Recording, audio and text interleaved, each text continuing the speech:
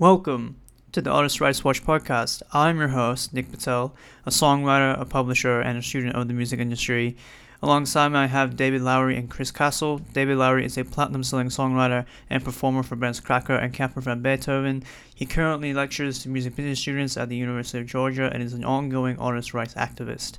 Chris Castle is a music lawyer in Austin, Texas, where he represents artists and music tech companies and works on public policy issues for artist rights, and his contact information is in the show notes. So thank you so much for tuning into this episode of the Artist Rights Watch. Today we're talking about frozen mechanicals, but also today we are talking to Crispin Hunt. So Crispin Hunt is from the Iris Academy, and he has been brilliant in this conversation, so please do not miss it. You will not regret it. But to basically clarify on what we mean by frozen mechanicals, we're talking about keeping the mechanical royalty rate the same and not accounting for inflation. So we've seen this in the past when the royalty rate was 2 cents. It took 72 years before that changed.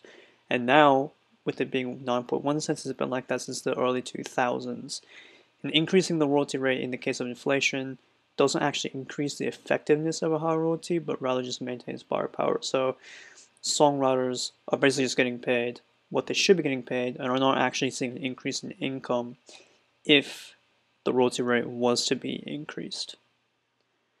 And there are multiple implications and consequences of this, which we'll talk about in the conversation, but to give you one example, I'll talk about the control composition clause. And so the control composition clause, if you don't know what that is basically when an artist is signed to a record label, they might have this clause in their contract, which basically states that if the artist is also a songwriter for the songs that they release, they are due less mechanical royalty rates than the normal statutory rate. So in the US, that could be 75% of the statutory rate. So if you relate this to what I was saying earlier about frozen mechanicals, you're getting paid less than what you're already getting paid, which what you're already getting paid is not enough due to inflation. So your buyer power is decreased even more. And so that's what causes this grand problem that we're facing today. So let's get into the conversation with me, David Lowery, Crispin Hunt, and Chris Castle. It's an amazing conversation. Please stay tuned for all of it. It's a very needed conversation as well. So I hope you guys enjoy it, and I will catch you guys next time on the Artist Rights Watch.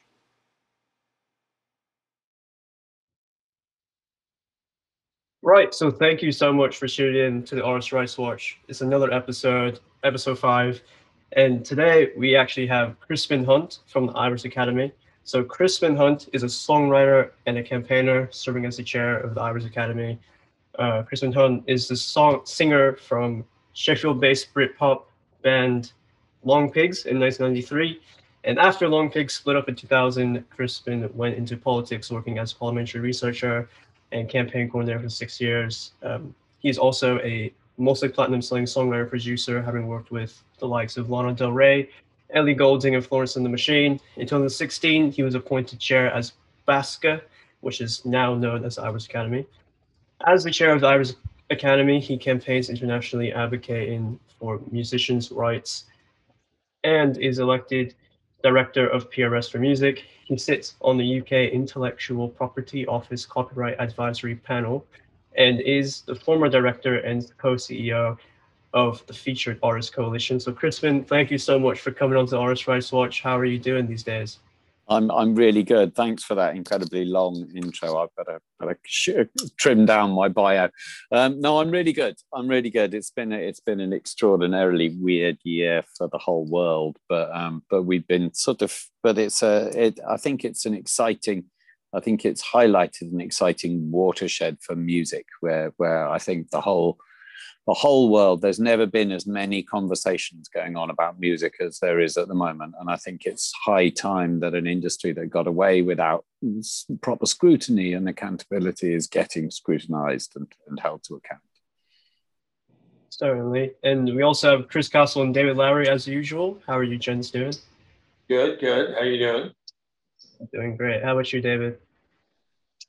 I'm fine. I was telling you the story that about an hour ago, I realized that my old MacBook had frozen, and I knew something was wrong with it.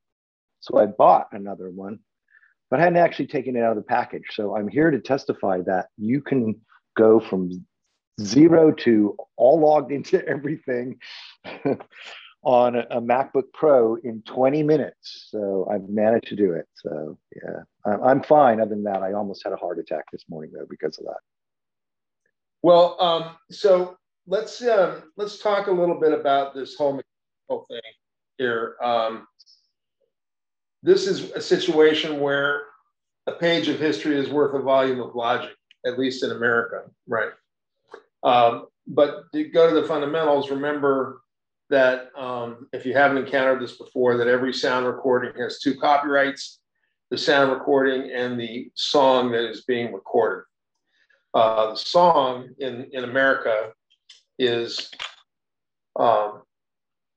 almost always subject to a statutory compulsory license. So the songwriter doesn't really have a choice, except in very limited circumstances, when to keep somebody from recording the song or to keep the recordings of the song from being released commercially. And the mechanical royalty deals with mechanical reproductions of the song, remembering that the original mechanical royalty dealt with piano rolls. So it was literally a mechanical reproduction of the song. What we take it to mean now is really just manufactured, sort of distributed and reproduced copies of the sound recording and therefore the song. So that rate is established by the government and has been established by the government through a few different ways. Currently, it takes the form of the Copyright Royalty Board, they call it, which includes the copyright royalty judges. And just so we're clear, these are not judges in the normal sense, or what lawyers would call an Article 3 judge. These are basically administrative law judges who sit on an administrative law panel that happens to be located in the legislative branch as opposed to the executive branch. So most of the time we think of, administrative law problems arising in executive branch agencies like the EPA or the Civil Rights Division or something of that nature, right? This is not that. This is part of the Copyright Office, which a fluke of history is in the legislative branch under the Library of Congress, which makes absolutely no sense. So don't try to understand it through logic. It just is that way. So when they decided that they were going to have these compulsory licenses in the 1909 version of the Copyright Act, which is about as far back as we have to go, they established a compulsory license for songs. And that license rate was set at 2 cents per copy in 1909. It stayed at 2 cents per copy until 1978, which is 68, 69 years, right? And gee, I wonder how that happened, right? So bearing in mind that nobody else in the country had wage and price controls set on them at a fixed rate for anything like that period of time. We went through 2 world wars, 1 pandemic, and a Great Depression, and songwriters still got paid the same in 1978 that they did in 1909. Then in the 1976 revision of the Copyright Act, those royalty rates were put on a gradually increasing path. And so the rates increased over time from 2 cents to 9.1 cents for physical. And then as downloads came along, downloads were treated the same as physical, mostly because they're treated as royalty-based price sales. And the download company like iTunes pays a wholesale price to the record company, and then the record company pays the mechanical royalty on what's called the pass-through license. That's an important factor to remember. We're going to come back to that. So now we have a situation where once we hit that 9.1 cents, which happened in 2006, the rate was frozen in 2006 because these rate settings go in 5-year tranches, or as we say, the quinquennial tranche examination at whatever government entity is setting the rate at the time, and it has been the Copyright Royalty Board for quite a while now. So what we have currently is we have a rate proceeding before the Copyright Royalty Board, which is called in the shorthand Phonorecords 4. And that is, phonorecords is what you call in copyright speak a sound recording. So it's the fourth time they've set these rates. So that goes back 20 years because they're 5 years at a time. And there lies the rub, because what's being proposed now is that 9.1 cent rate be continued at 9.1 cents again going forward until 2027 at another, in other words, for another 5 years as part of Phonorecord 4. Various arguments that we'll get into about why, but it all comes down to the same thing, which is the main reason why is because the record companies don't want to pay more. It's really quite simple. If they can get away without paying it, they will, right? It's the 10-second NBA, buy low, sell high. Don't pay more than you have to. So we'll get into more about why that is and how that is being administered in the podcast. But that's sort of sets the table for how we get here. We're seeing a rate, which is, we suffered through a rate which was 2 cents for 69 years. And we're now suffering through a rate which is 9.1 cents and what will end up being 20 years. That's how you got to the 2 cent rate for 70 years. Because trust me, nobody came in 1909 and said, hey, you know what? Let's just freeze that rate for 70 years. Sound good to you? Nobody did that, right? It just kind of crept along. And that's what we're seeing now, is another one of those creeping mechanical royalty freezes. It has recently stirred up quite a bit of controversy. And we'll put some of the press on it in the show notes, but you'll find it in Complete Music Update, Digital Music News, Billboard. People are starting to pay attention, and there's all kinds of letters being written to the Copyright Royalty Board, which we'll get into. So that's the history. And like I said, a page of history is worth a volume of logic, because nobody would ever have figured it out that way if they didn't understand, the path. So, Crispin, let me interject here so we can kind of, as we go deeper, talk about how this necessarily affects the UK. Could we first start with talking about how are mechanical royalties treated in the UK? I mean, in the UK, you don't have this statutory rate of 9.1 cents that is issued by the US federal government. How are these administered? Do you have a company like HFA? What's kind of the process in the UK at the moment? Well, we do. We have something called the MCPS, which is a really good organization, but it's very much under the same cosh. The UK is very much, we know that kind of at least 75% of the UK music market is controlled by, American HQs. And so the bosses of our record industry are very much answerable to the bosses of their American record industry. And especially with Brexit coming in, this poses something which I think is a real concern.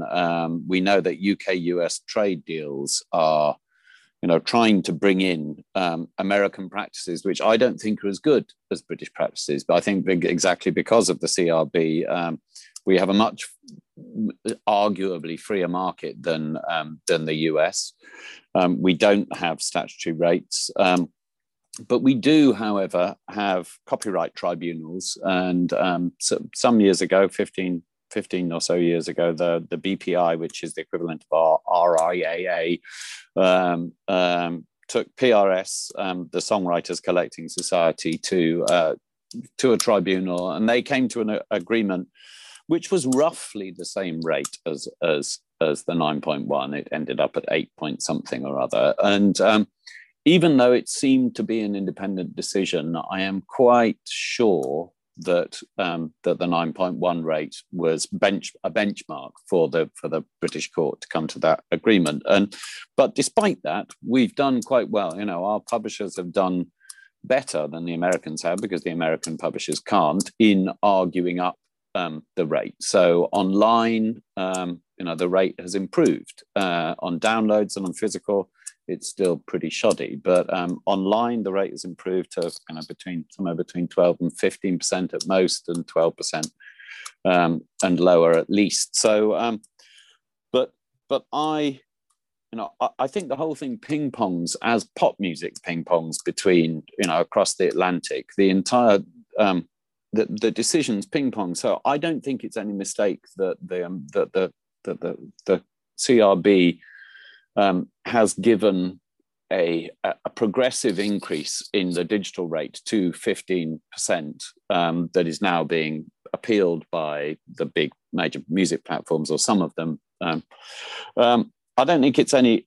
accident, in the same way as it was no accident that the UK rate was benchmarked on the 9.1 rate that the CRB set. I don't think it's any accident that the digital rates are being benchmarked by where we are in the UK. So the entire thing seems to be sort of holding itself back. And I'm very nervous that in the UK-US trade deals, I'm less nervous now that we've got Biden than Trump, but I'm very nervous that we're seeing an awful lot of kind of, in all due respect to America, but for the sake of the songwriter, the copyright framework isn't as robust as it is in the UK,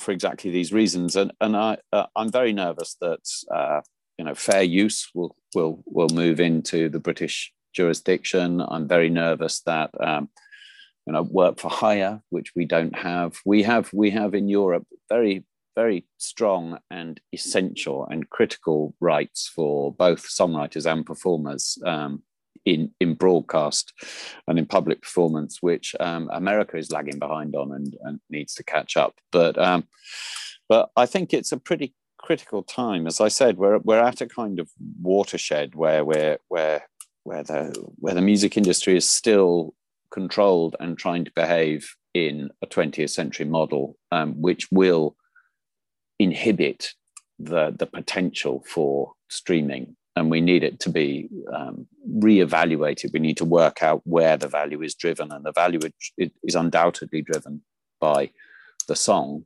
And I fear that I understand, I'll go into it in a bit, I understand some of the thinking behind freezing this rate, but I fear it's misdirected. I fear that the music industry keeps on creating the spectre of a worst case scenario, which is that the rate could go down.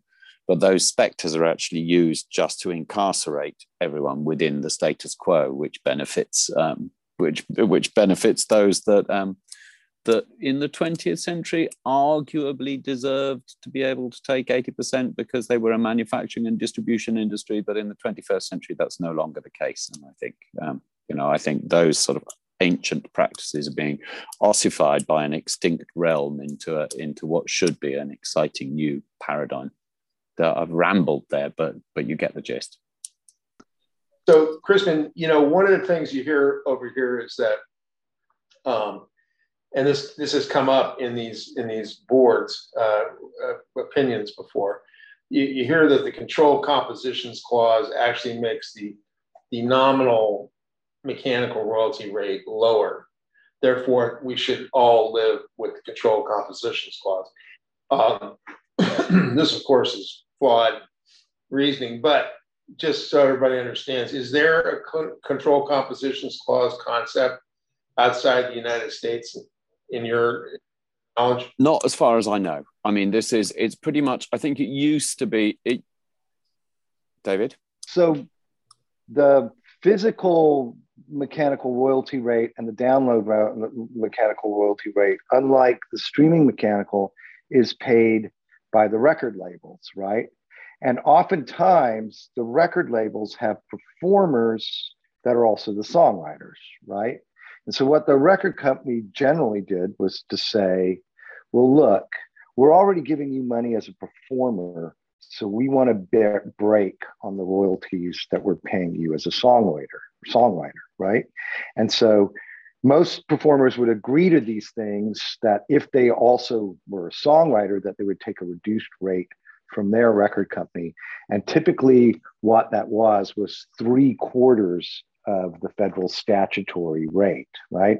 And this little maneuver is called the controlled composition clause.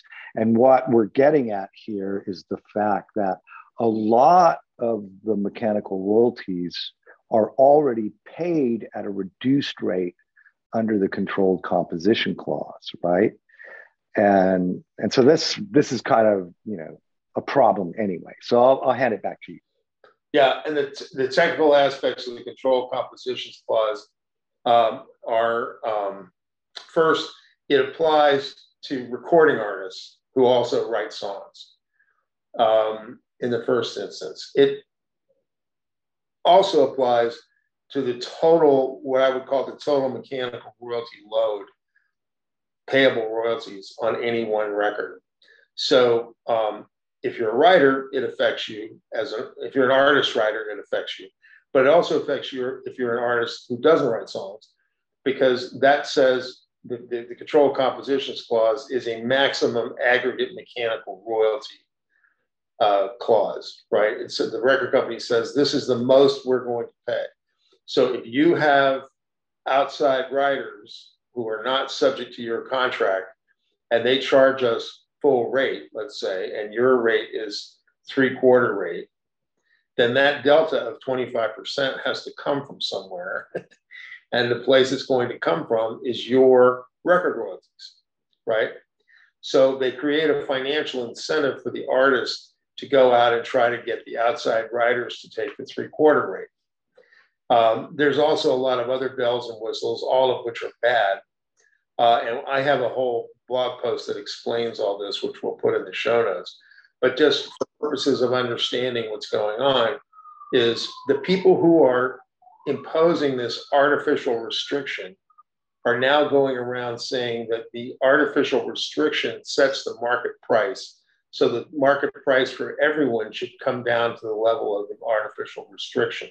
And I note, if I may interject there, I note also that, BMG, who are a German virtual major label, they're probably the fourth biggest major music group in the world, have recently and progressively said that they will not apply a controlled composition clause to music. So in the hope that the fear, I think, is that unless they freeze, the logic behind freezing this rate is that unless they agree a freeze of it for the next 5 years or whatever it is, then the controlled composition clause, then they will look at the controlled composition clause. They will say, actually, the song is worth a good deal less than 9.1% because it's worth 3/4 of 9.1%, and the rate could go down if they appealed it. That may be the argument, but it seems to me that if the progress, if the direction of travel is into getting rid of the control composition clause, and I've fallen foul of this. The first time I heard about it, I remember I wrote a track that was on that was track number 13 or something on a multi-million selling record, and I didn't receive any money for it because it sort of was at the end of the 10 tracks that they agreed to pay out of.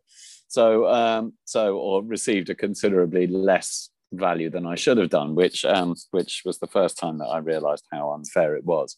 But if the more progressive major music groups are agreeing that this is an outdated, anachronistic application of an outdated, anachronistic contractual agreement between the creator and the exploiter, then I'm not sure how realistic it is that would the people arguing the other way be able to feasibly convince a court that that the rate should go down when all the evidence is saying that the value of the song is much, much higher. And I know at first, I'm very aware that there's been very little consultation of this worldwide. I've spoken to a number of publishers. I've spoken to a number of independent publishers, and all of them go, we haven't heard of this. There hasn't been any consultation. There has been consultation with American songwriter groups, but there certainly hasn't been consultation with European songwriter groups. And this could effectively, especially for British songwriters whose work is peppered all over the Billboard Top 100, this could have significant impact. I understand that actually we are, that on the surface, it looks like we're just dealing with physical records, and physical downloads will die. We know they'll die. You're a climate change denier if you argue that they won't. Just like broadcast will die. You're a climate change denier if you think broadcast won't disappear and all migrate into streaming. But physical records, vinyl has taken over CDs. Vinyl is now kind of 6% of the market, whereas CDs are 4%. So CDs have gone off a cliff.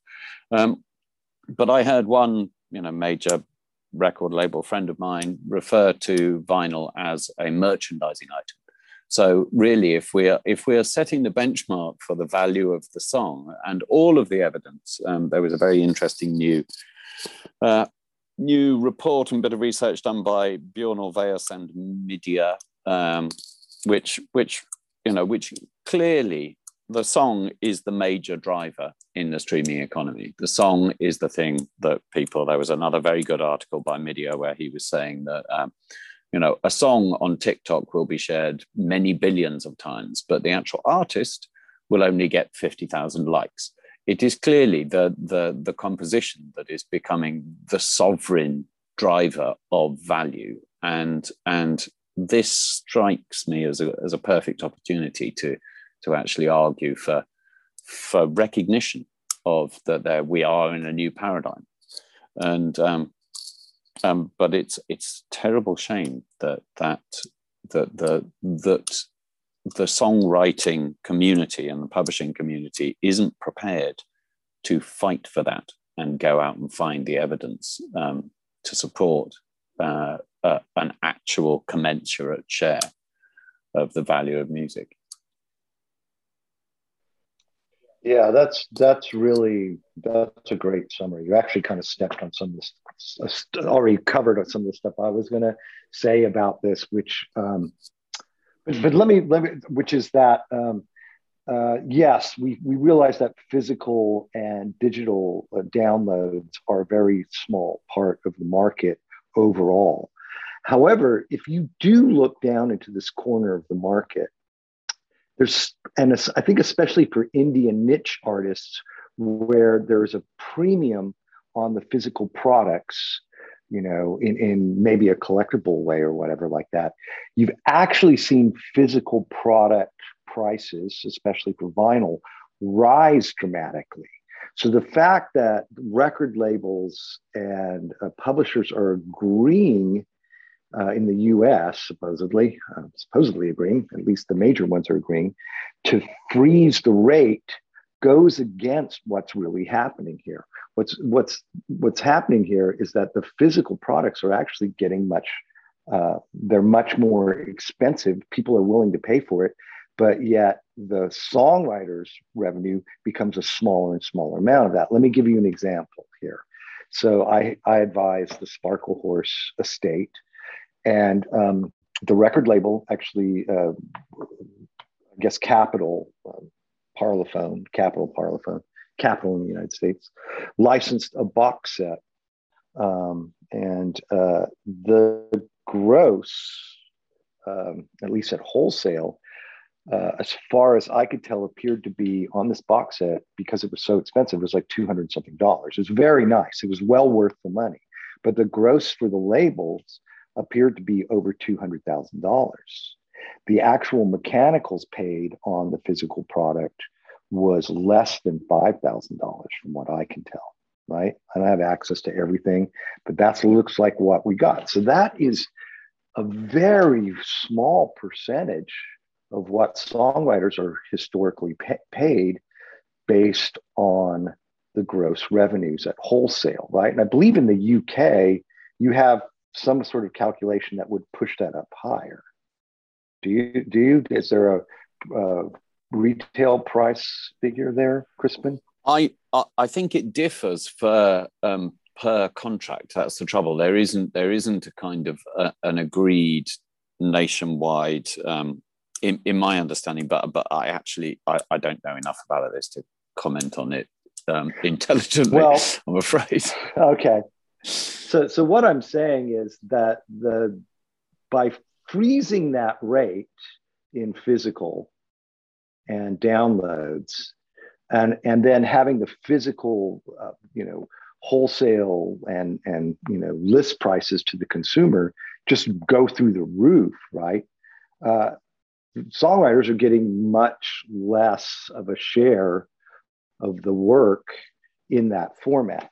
And now look, yes, I understand overall to a big label like Universal or Capitol, this, the physical product isn't really a big deal for them. But niche labels and indie labels, this is really important. Like I would expect that Sparkle Horse box set, as far as gross revenues generated by those sound recordings, this is probably like, I don't know, like 300% of what they did the previous year, right? So in these niche cases, it's important.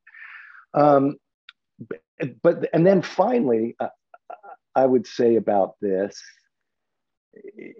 is there's sort of this notion out there. People say, well, we want to fix this mechanical rate because we're afraid that if this goes before the Copyright Royalty Board, we'll end up with a lower rate, okay? So who's gonna argue for a lower rate at that Copyright Royalty Board, right? Are the services? No, the digital services won't because they don't pay this royalty, right? And then, pardon me.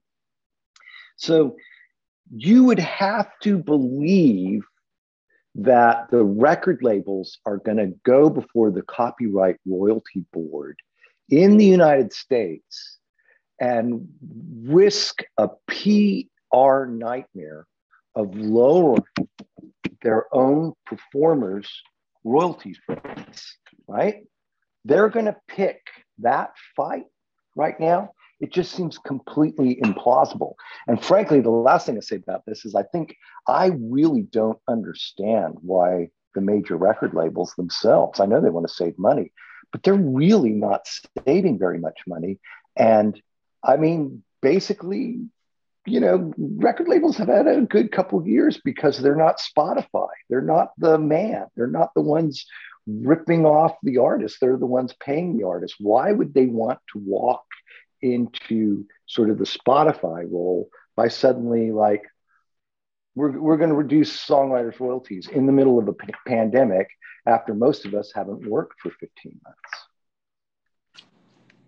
Yeah, that would be good. that would be brilliant. Yeah, I agree. It would be a very, very bad look for them.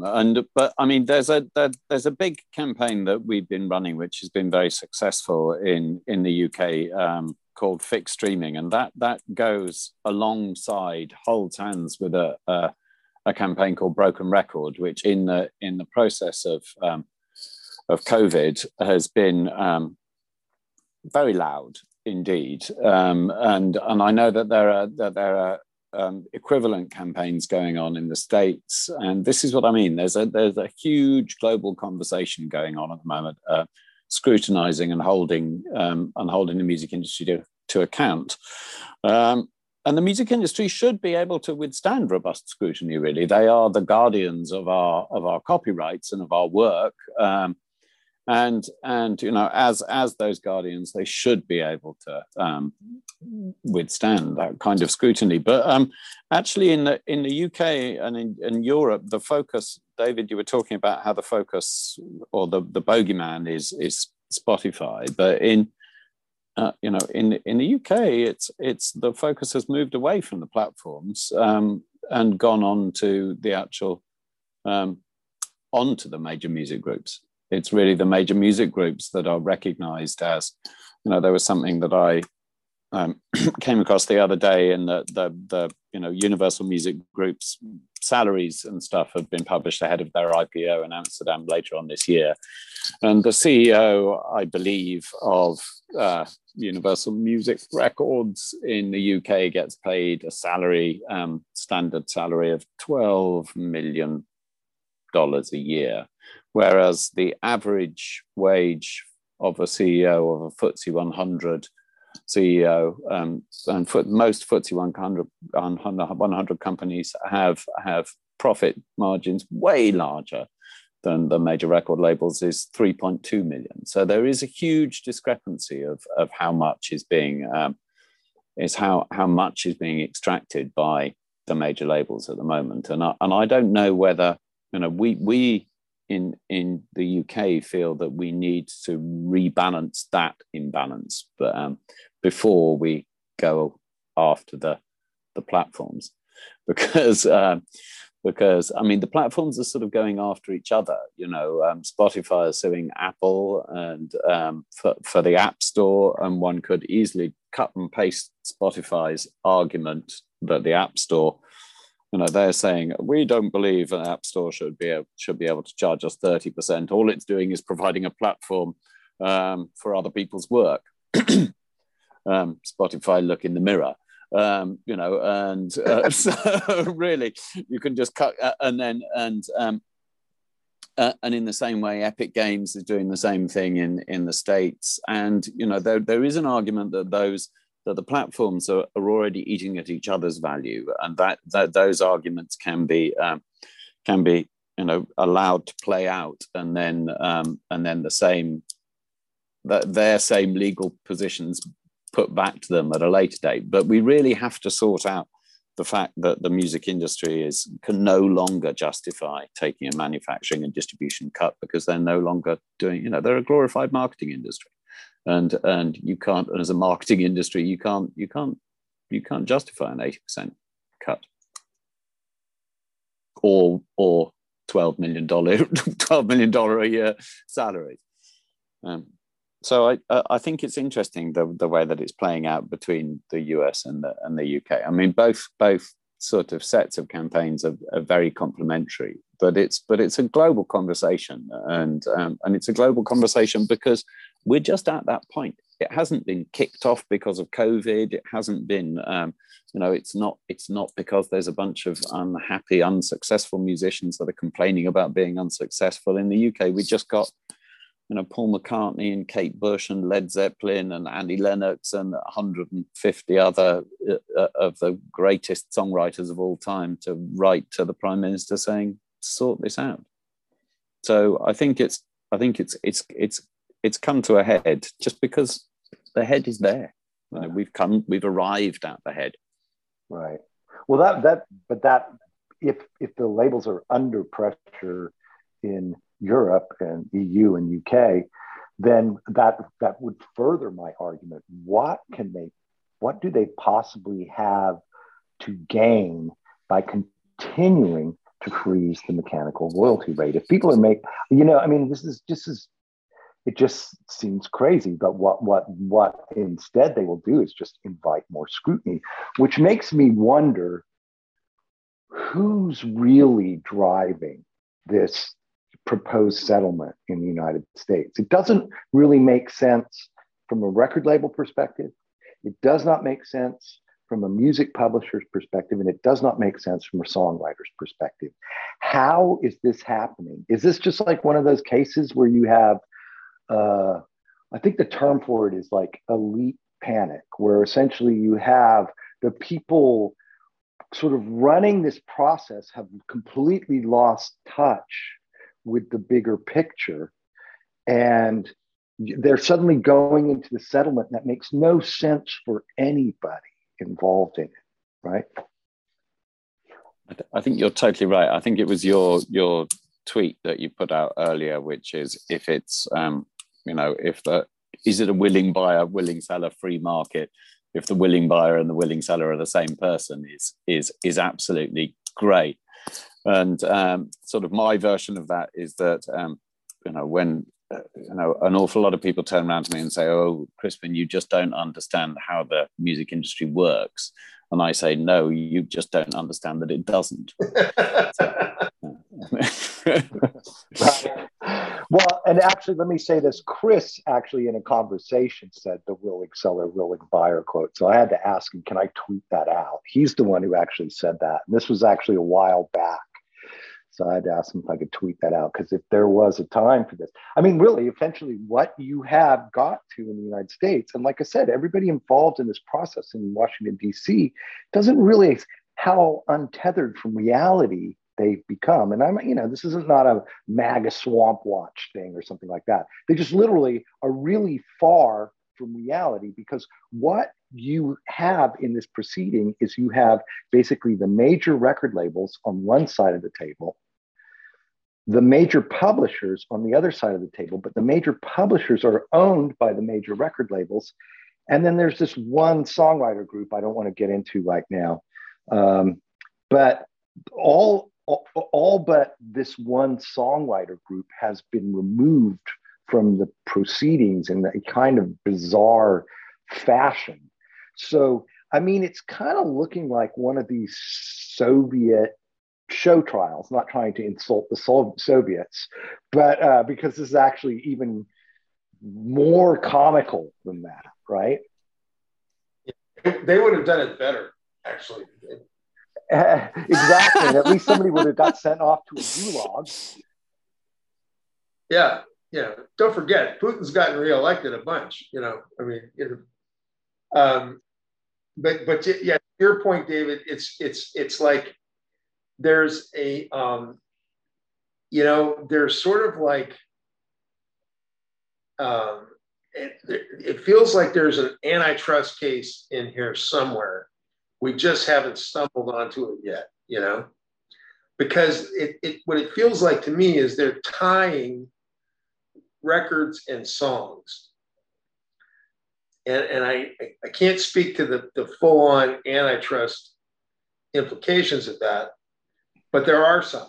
Well, and they've right? also they may have defenses, but there are some. They've right? also apparently admitted that there's some side agreement between the major publishers and the record labels. They've admitted in the filings that there's this side agreement, right? So I think they're going to wish they had. Yeah, well, that. So it makes a mockery of the Copyright Royalty Board process, because it's like, oh, we're going to agree to something in front of these judges because we've already agreed to this other thing on the side outside of the court. We won't tell you what it is, right?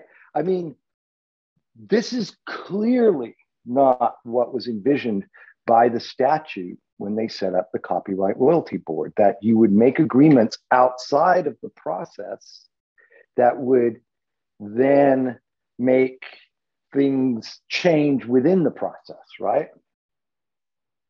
Right. I just imagine if Exxon. Imagine if it was Exxon doing this with whatever agency oversees Exxon drilling, let's say, would people just be going, oh, okay, or would they think maybe there's something wrong? Well, I think so, but the music business has kind of romanticized its dastardliness for, it's all the whole kind of sex, drugs, and rock and roll thing. But, but lots of people, when I put that to people and try to suggest, sorry, my daughter phoned me right in the middle of that. But, when people always say, oh, but hasn't the music business always been this way? Hasn't it always been unfair? And the same thing is, children always worked in factories until they didn't. We really, music story is not its fate.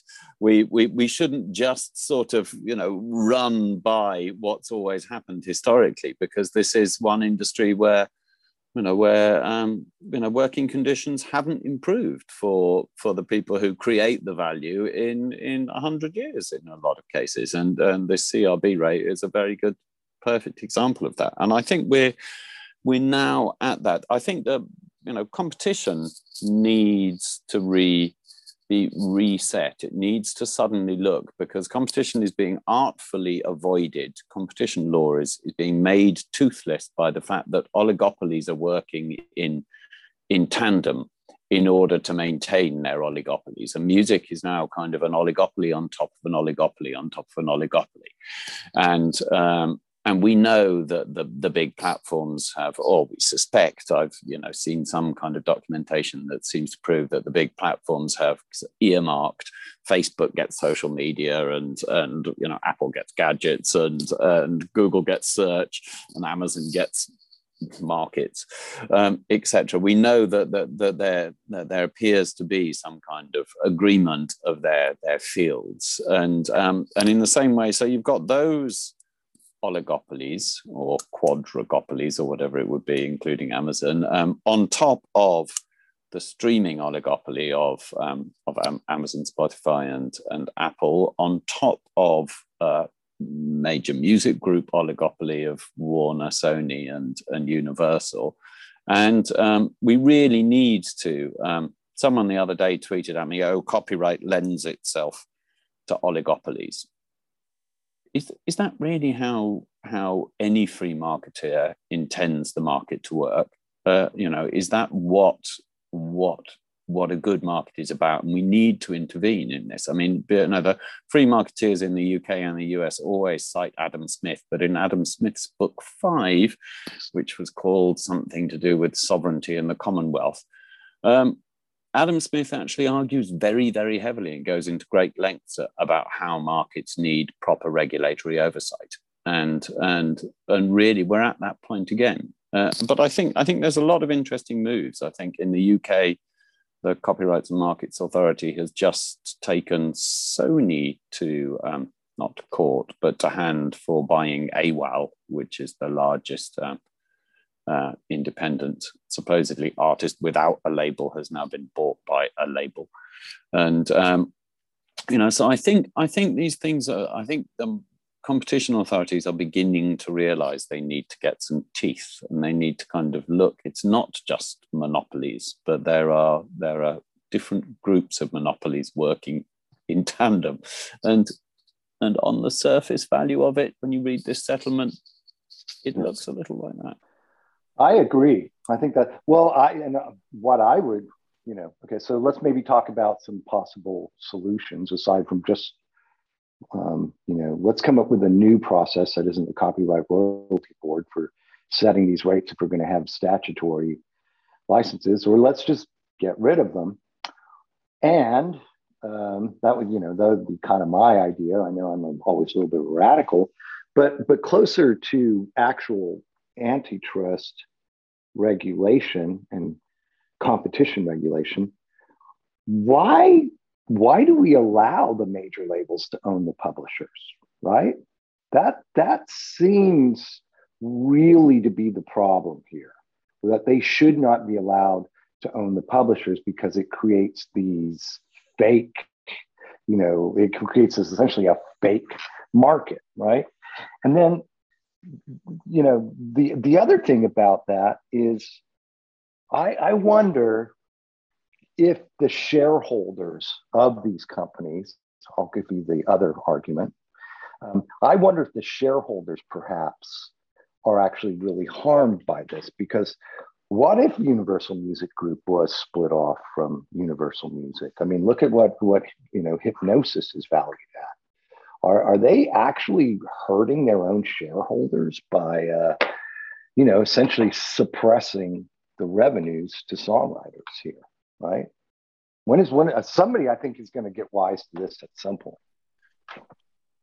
Well, I agree, and I don't necessarily, I think the kind of whole willing buyer, willing seller market was well summed up by uh, David Nash. Is his name David Nash from Crosby, Stills and Nash? Am I speaking about the right person? David Crosby. Sorry? David Crosby. Sorry. Yeah, I'm sorry, David Crosby, who I'm a great fan of. But David Crosby, tweeted about selling his song rights, saying none of us would be selling it, none of us, if we could see any proper value from this. So you could argue that, but at the same time, you could argue that the value of the song has been kind of asset stripped according to this, and then is being bought up, by deliberately. So Universal Music Publishing then reducing the asset value of the song and then buying Bob Dylan's catalog looks very strange. If Bob Dylan felt the same as David Crosby feels, but at the same time, I'm very interested by these large music funds really as a songwriter, because I think, I'm friendly with Mert Mercuriadis, who's doing an incredibly good job and arguing very prominently for the value of the song, saying that we are entering a new paradigm, and that the song should have a far greater value. And Merck's plan is to exactly use the leverage of his investors in the city in order to drive the value up. And I think David's point about how surely, once you start to get the city investing in the value of the song, in song futures, as it were, then those same investors who invest in the big record labels will start to intervene and say, well, wait a second, my investment should be seeing 4 or 5 times the return that it's seeing at the moment, but the value of my investment is being capped or suppressed. So I think we're in a very interesting, everything is at play here, and it's because everything's at play that I think the large music labels are panicking and also trying to cash out, paying themselves. Warner Music Group paid their top 5 executives a share bonus worth $600 million out of an annual profit of $900 million, which is pretty bizarre. But and Vivendi are selling Universal Music Group precisely because I think they see the writings on the wall. But of course they're trying to fight for everything that they can at the moment, and this is yet another example of them throwing around the power that they've got in order to, the same way as Spotify's market value. Spotify isn't about profit, it's about its value. Absolutely. And, yeah. So sorry, I'm rambling here, but it's been the end of a long day. Well, I think this is an interesting point, right? Which is, a lot of these guys are in such a big hurry to get to the public market, but guess what you get when you get to the public market? You get shareholders, and strange things happen with shareholders. But I think it's one of the other things, David, you brought up the reference to the side deal in this proposed settlement. I just want to get Crispin's reaction to this. When I read their motion, right, because this is the way it works is there's a voluntary negotiation period on the label side about downloads and physical, and then there's a voluntary negotiation period on the streaming side. So when the voluntary negotiation period expired, they announced that when it was getting close, they announced that they had reached a settlement.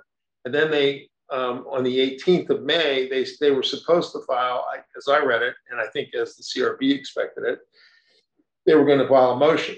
They didn't file a motion. They filed another notice that they had reached a settlement. Then when they filed their motion, which just happened to be the same day the press started hitting about this,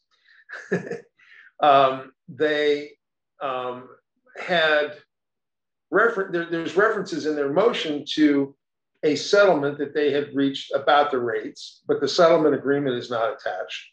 And there's this reference to this side deal. which is also not attached. So I've seen this move before. I don't know if this is what they're doing, but I've seen a move like this before that looks like this when you look at it from the outside, where there's another transaction going on where real cash money is changing hands in return for what I would call the rube rate, right? And so they pay a bunch of money, they get a low rate, and then they turn around to the people who they didn't pay the bunch of money to and say, hey, this is your rate. Aren't you glad it didn't go down, right? And no one's the wiser because you can't see the agreement, so you don't know what was paid, if anything, right? But it sure looks that way. And remember, when they start talking about waiving late fees and things like that, the last time this happened that I'm aware of, and particularly as it relates to depending on a match that could be laying around from all the years of pass-through licensing on iTunes, right? That was hundreds of millions of dollars. I mean, these numbers could be quite large. And so, Crispin, I don't know if you've given this any thought, but what would be your, do you have a way to express a point of view about this, or is this something that concerns you, or just leave it to regular? Yeah, undoubtedly it concerns me that there's being kind of side deals done that we don't know what the nature of it is, because as I said, there has to be kind of transparency, and I suspect across the industry, or we know across the industry, that there are large amounts of kind of side deals which eventually end up being at the expense of the people who create the music. But I do sort of have, I'm not as cynical about the MPA. It's one of those difficult acronyms as perhaps it might seem. I do believe that they are trying to improve the value of the song, but I also think that for some reason, because the song has been so devalued, and this is arguably another example of it. The whole publishing sector is scrabbling around for scraps. They on the one hand, there's a sort of totally illogical argument. They say, we've got nearly twice the rate in Europe that we used to have on downloads. We've gone up from 8% to 12% in Europe, but that 12%. Is worth 500 times less than it was when it was 12%. You need a billion, streams on Spotify free to earn the same as 2 million downloads on iTunes as a songwriter. So the whole narrative is being completely wonky, and people aren't looking at the bigger picture, and they're just they're in a state of panic. The whole songwriting and publishing sector is in a state of panic, because we know that eventually, I think the PRS just published figures saying that broadcast revenue is on a kind of 4 or 5% decline every year. We know that we are going to, it's on a downward trajectory, and everyone is panicking, and quite understandably, I think, sort of fighting between each other to secure any scrap that they possibly can. But it's bizarre at the same time, because in the bigger picture, what the songwriting community produces is the thing that is creating the most value. So there needs to be a kind of reset in thinking, and people need to start going, wait a second, the song is sovereign here. We need to fight for and argue that. And argue, I mean, the whole, there's a big argument. The BPI in the UK will argue that they are the sole providers of the music economy, because they say they invest $250 million in A&R, which is in investment in new music every year. What they fail to mention is that $250 million includes every single royalty to every single British artist in pop history. But what doesn't get mentioned conspicuously is that the Music Publishers Association, the equivalent of the MNPA in the UK, invests $230 million a year in A&R.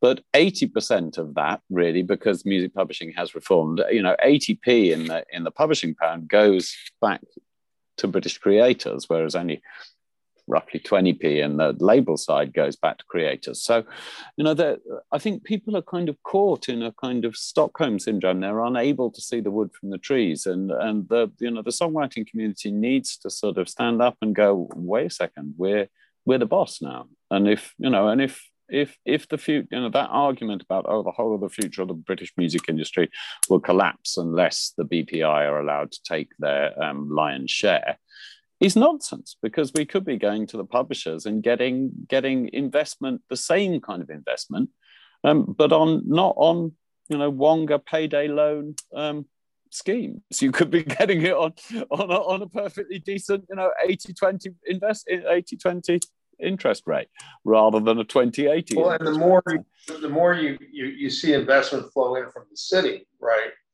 into the song side, I think the less the we spend money on A&R argument really starts to hold water, because there's money at the front end, there's money at the back end, and the songwriters, should be anyway getting the lion's share of that money, whereas it doesn't work that way on the sound recording side.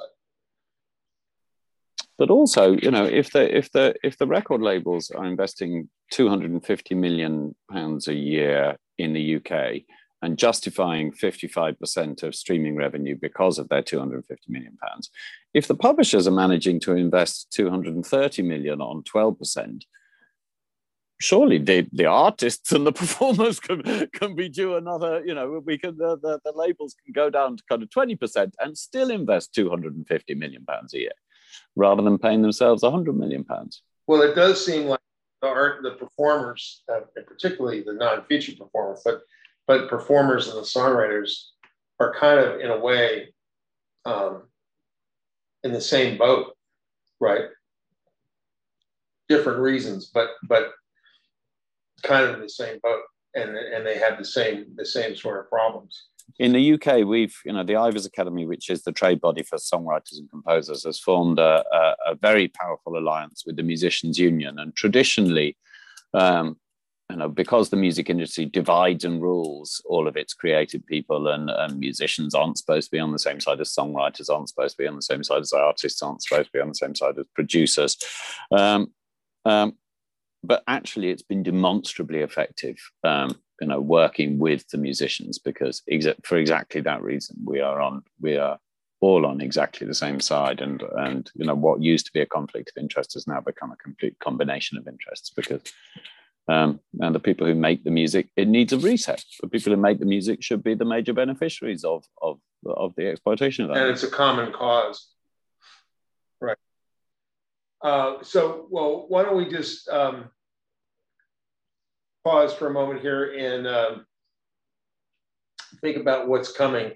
It seems like what should be happening here is that there's, I think, international writers and American writers have an interest in getting the CRB process to be more not just transparent, but effective, right?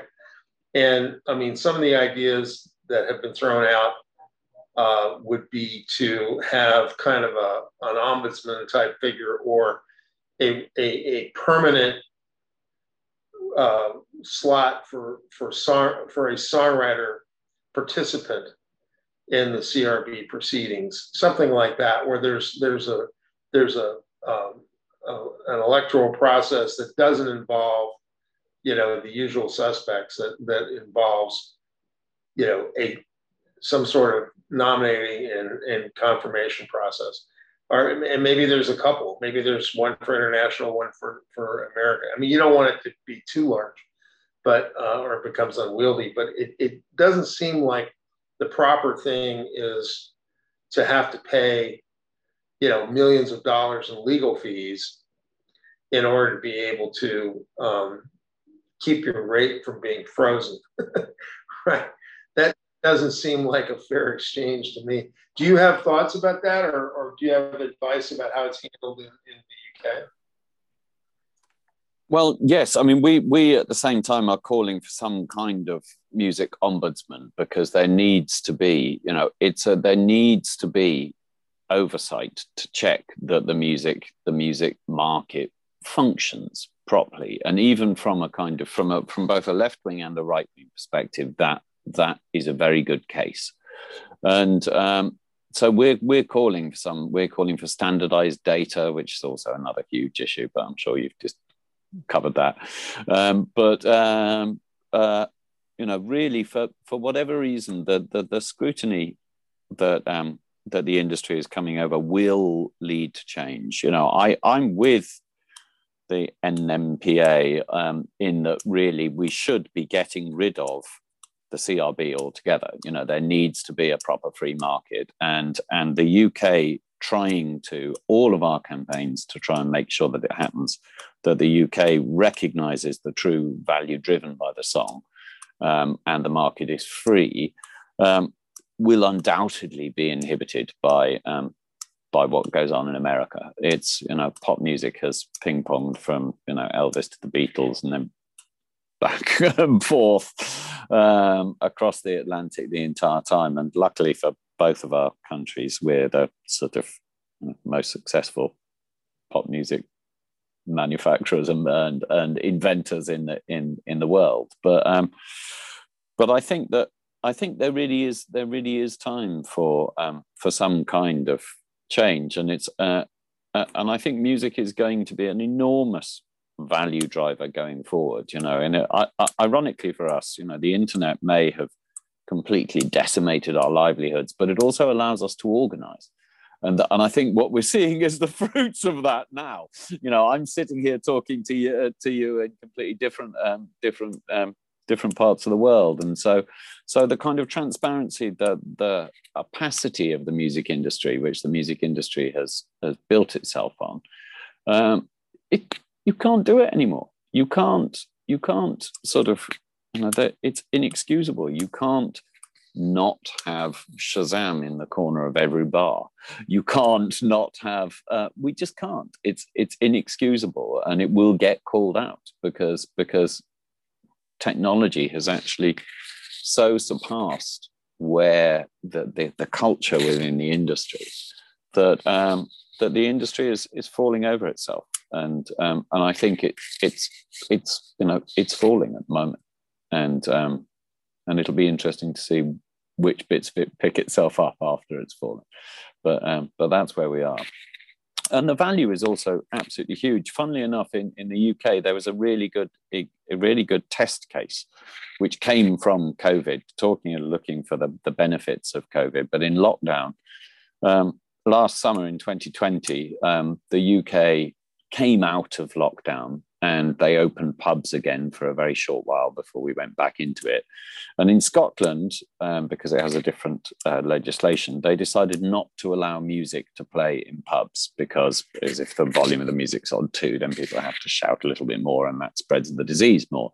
Whereas in England, they did allow music, and British pubs had a 30% better taking because of music than Scottish pubs did. So we've been able to kind of quantify the sort of social capital of music to the entire economy, and it vastly improves productivity. And the English government, we need to get the English government to understand, because the English government is being very nationalistic and jingoistic at the moment. We need to get the English government to realise that actually, I'm very against Brexit, but Brexit provides Britain with an opportunity to be the best place in the world to be a music creator, and that's something I hadn't thought about that, but you're right. We could, and because we're so, the British musicians are we're the second biggest exporter of music in the world, but currently all the value of our music is being exported to, Japan, a French sewage company, and a Russian oligarch, albeit a with a tributary to China. Yeah. Well, interesting. Well, Nick, I don't know if you have any more, but I think we're kind of hard up on it. But this has been great. This has been a great conversation. depends actually. Chris, me and you actually chatted about the whole fixed penny increases in CPI indexing, and I know in your article you kind of mentioned how you could kind of integrate both of them to maybe help with this kind of deflation of the rate. Do you want to touch on like how that can sort of pose as some sort of solution down the line? Well, let me just quickly go over that. So at one, the Congress has employed a couple of different techniques to always increase the statutory mechanical royalty rate in America, right? One of them was just to increase it, right? Just staged increases by year. And another way was to increase it based on the consumer price index. Now, I'm not a big fan of increasing of what they call indexing, which is where you cause an increase in a government. Usually, it's in a government entitlement payment that increases based on the consumer price index. And for example, one of the problems with that is the consumer price index includes some things, but not other things. And one of the things it does not include is the cost of rent, right? So I'd kind of like to get the food and the rent, in there, and have that be a relevant point. So some kind of index, right? I wouldn't go for consumer price index myself, but you could come up with an index. There's plenty of them. I mean, the Department of Labor has all kinds of indexes that they put together. So one solution I think might be to have a graduated increase that's a greater of, sort of combine those two concepts, where you have a greater of a penny rate increase, a fixed penny rate increase over a 5-year period, or the consumer price index. So at least that way, if the penny rate increase is less than the consumer price index, or let's say the index, then you'll at least won't be going backwards in terms of your buying power. And if the penny rate is greater, then you're actually getting value, an increase in value for the song, right?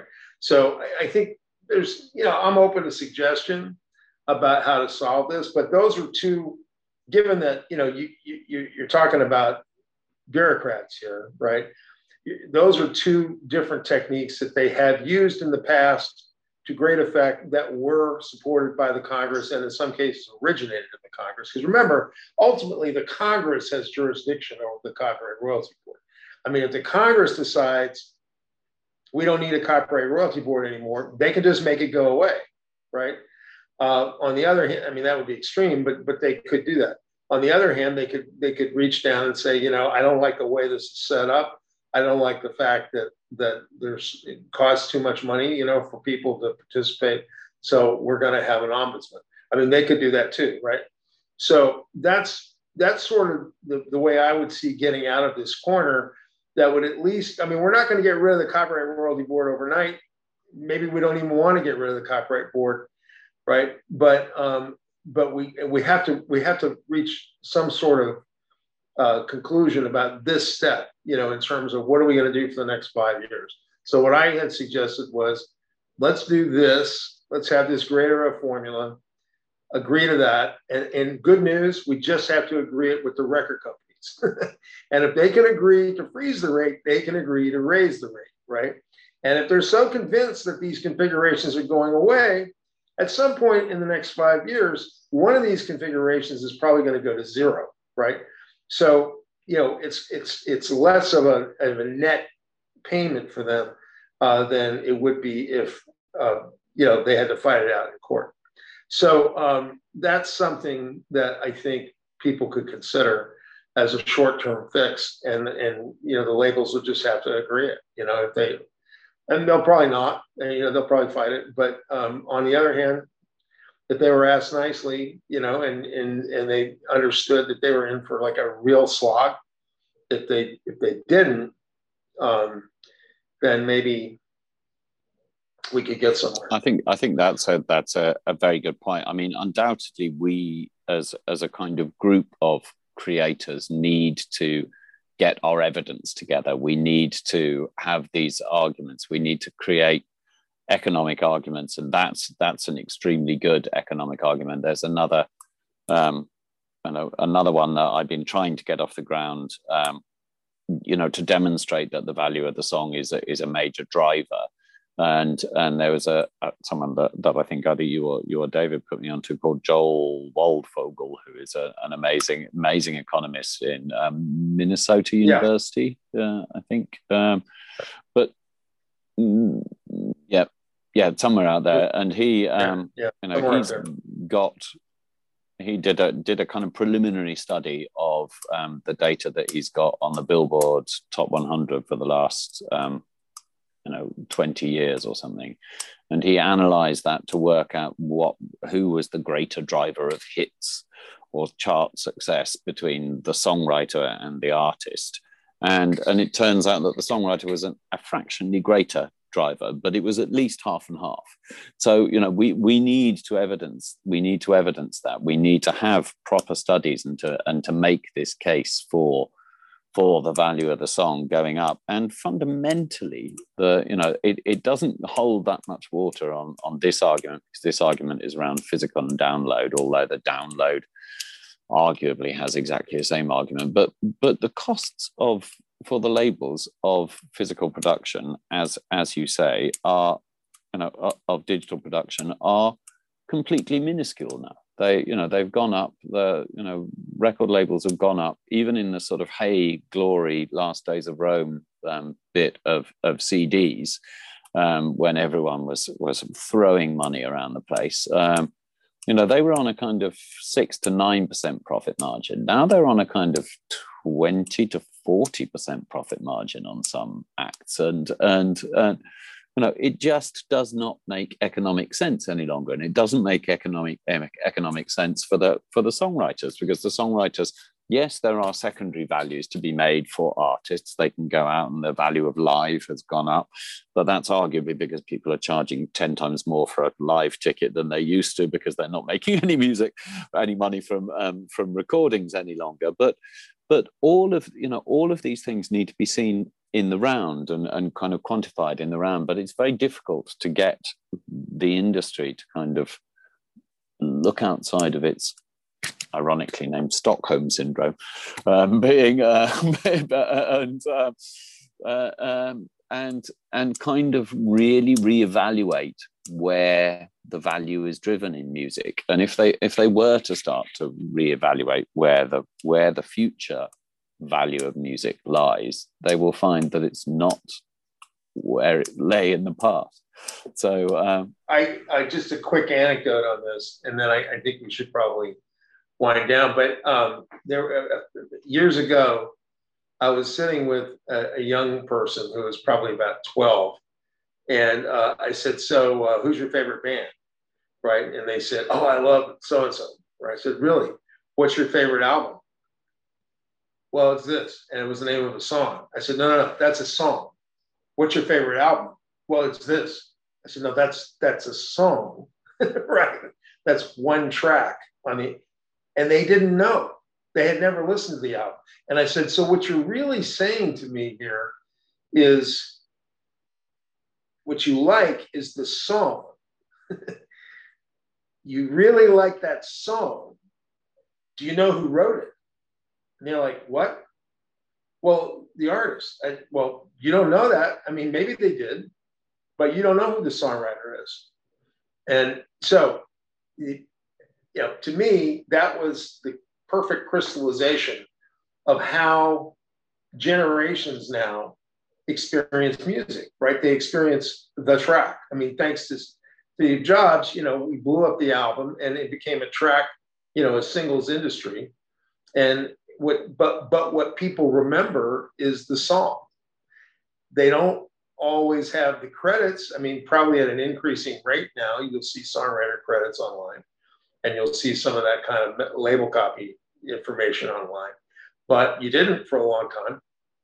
And those people weren't getting paid for a long time, or they weren't getting paid very well. So I think, that part is changing. I think that's changing. But what's not changing is the way people, experience music, and they experience music as the song. And that needs, it's changed radically. There used to be a time when you'd have, staff songwriters, or you'd have guys who would, they'd come out in the old days. Jerry Kushnick told this story about he was trying to cast songs for Ben Vereen, right? Which is a very specific case, right? It's not just for everyone. And one publisher just sent over, a box of CDs and tapes and crap, and another publisher said, we'd like to buy 2 tickets to Pippin. And then they came in with 3 songs and they got 2 cuts out of the 3, right? I mean, that doesn't happen anymore, right? No. It just doesn't happen anymore. But I think if it were allowed to, we could be going back to a kind of era where the songwriter is the recognized as being the creative force. I mean, it was not that long ago, kind of at the dawn of, in the 50s and 60s, where people would, radio DJs would say, here's the new song by Holland Dozier Holland, sung by who? Or they would say, here's the new song by Bacharach and David, sung by an artist called Lulu, and I think kind of, it can flip again, where I know that artists are more, I've been an artist, and artists are great, and it was sexy and fun being an artist, but really I've done my best work as a songwriter, and I think there needs to be a kind of re-education that should naturally follow from this, the thing that you describe, which is a kind of change of direction, where it is, as Mark Mulligan from Media describes it, streaming is a song economy.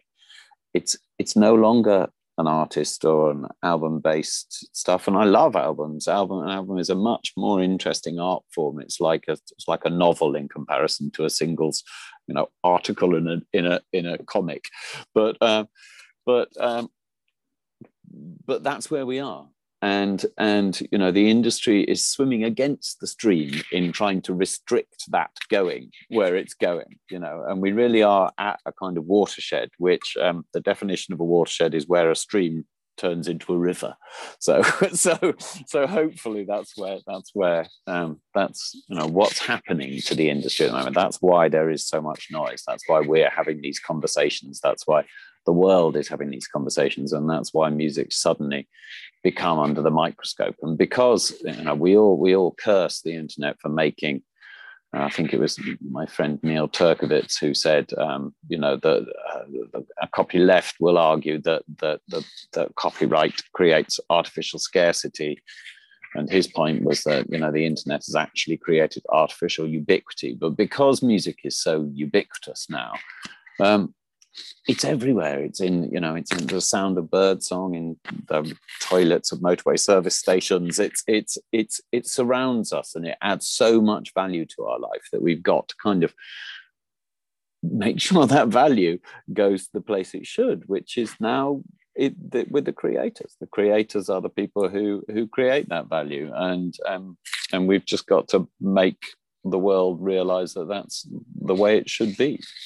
And that's to me what's intriguing about your alliance with the Musicians Union, is that it really is the creators, joining forces and not being set at each other, Well, that's it. Yeah, I mean, it's been in the business of divide and rule, the whole music industry, and that's how it's kind of suppressed organization. And as I said, actually, we've now got the internet, which curse it, but we can meet and talk and share information. You can say, what do you mean you're getting 17% for that and I'm only getting 15% for that? Yeah, we do the same job. Artists, songwriters never talk to each other. See, this is the thing. It doesn't matter. But anyway, these guys are I think they're in for a rough ride with their frozen mechanical. I don't think anything about this that we've been talking about says, yeah, the real way to advance the cause is to freeze the mechanicals. Right? That's not really flying. Well, listen, Nick, I think we'll leave it there. We've gone quite a ways here, and hopefully we still have some people listening or watching.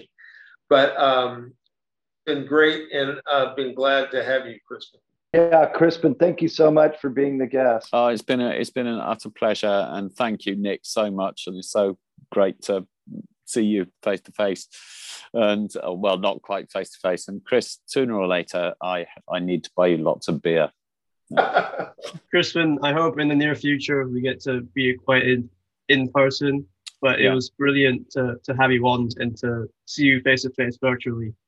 I'm so grateful, Nick, and we have to carry on, because I think we're at a turning point, and it just needs turning, and it needs to be us who turn it. Thank you so much for tuning into this episode of the Artist Rights Watch. I hope you enjoyed the conversation. If you want to join in on the conversation, you can add us on Twitter at Artist Rights, or on Facebook at Artist Rights Watch, or you can check out our website, artistrightswatch.com. If you missed any of that, you can check our show notes. It has all that information and our contact information. Also, if you specifically like today's topic, there will also be extra information in the show notes as well, where you can do extra research and learn more about today's topic. We'll catch you again next time, where we will be continuing our watch for artist rights. Cheers.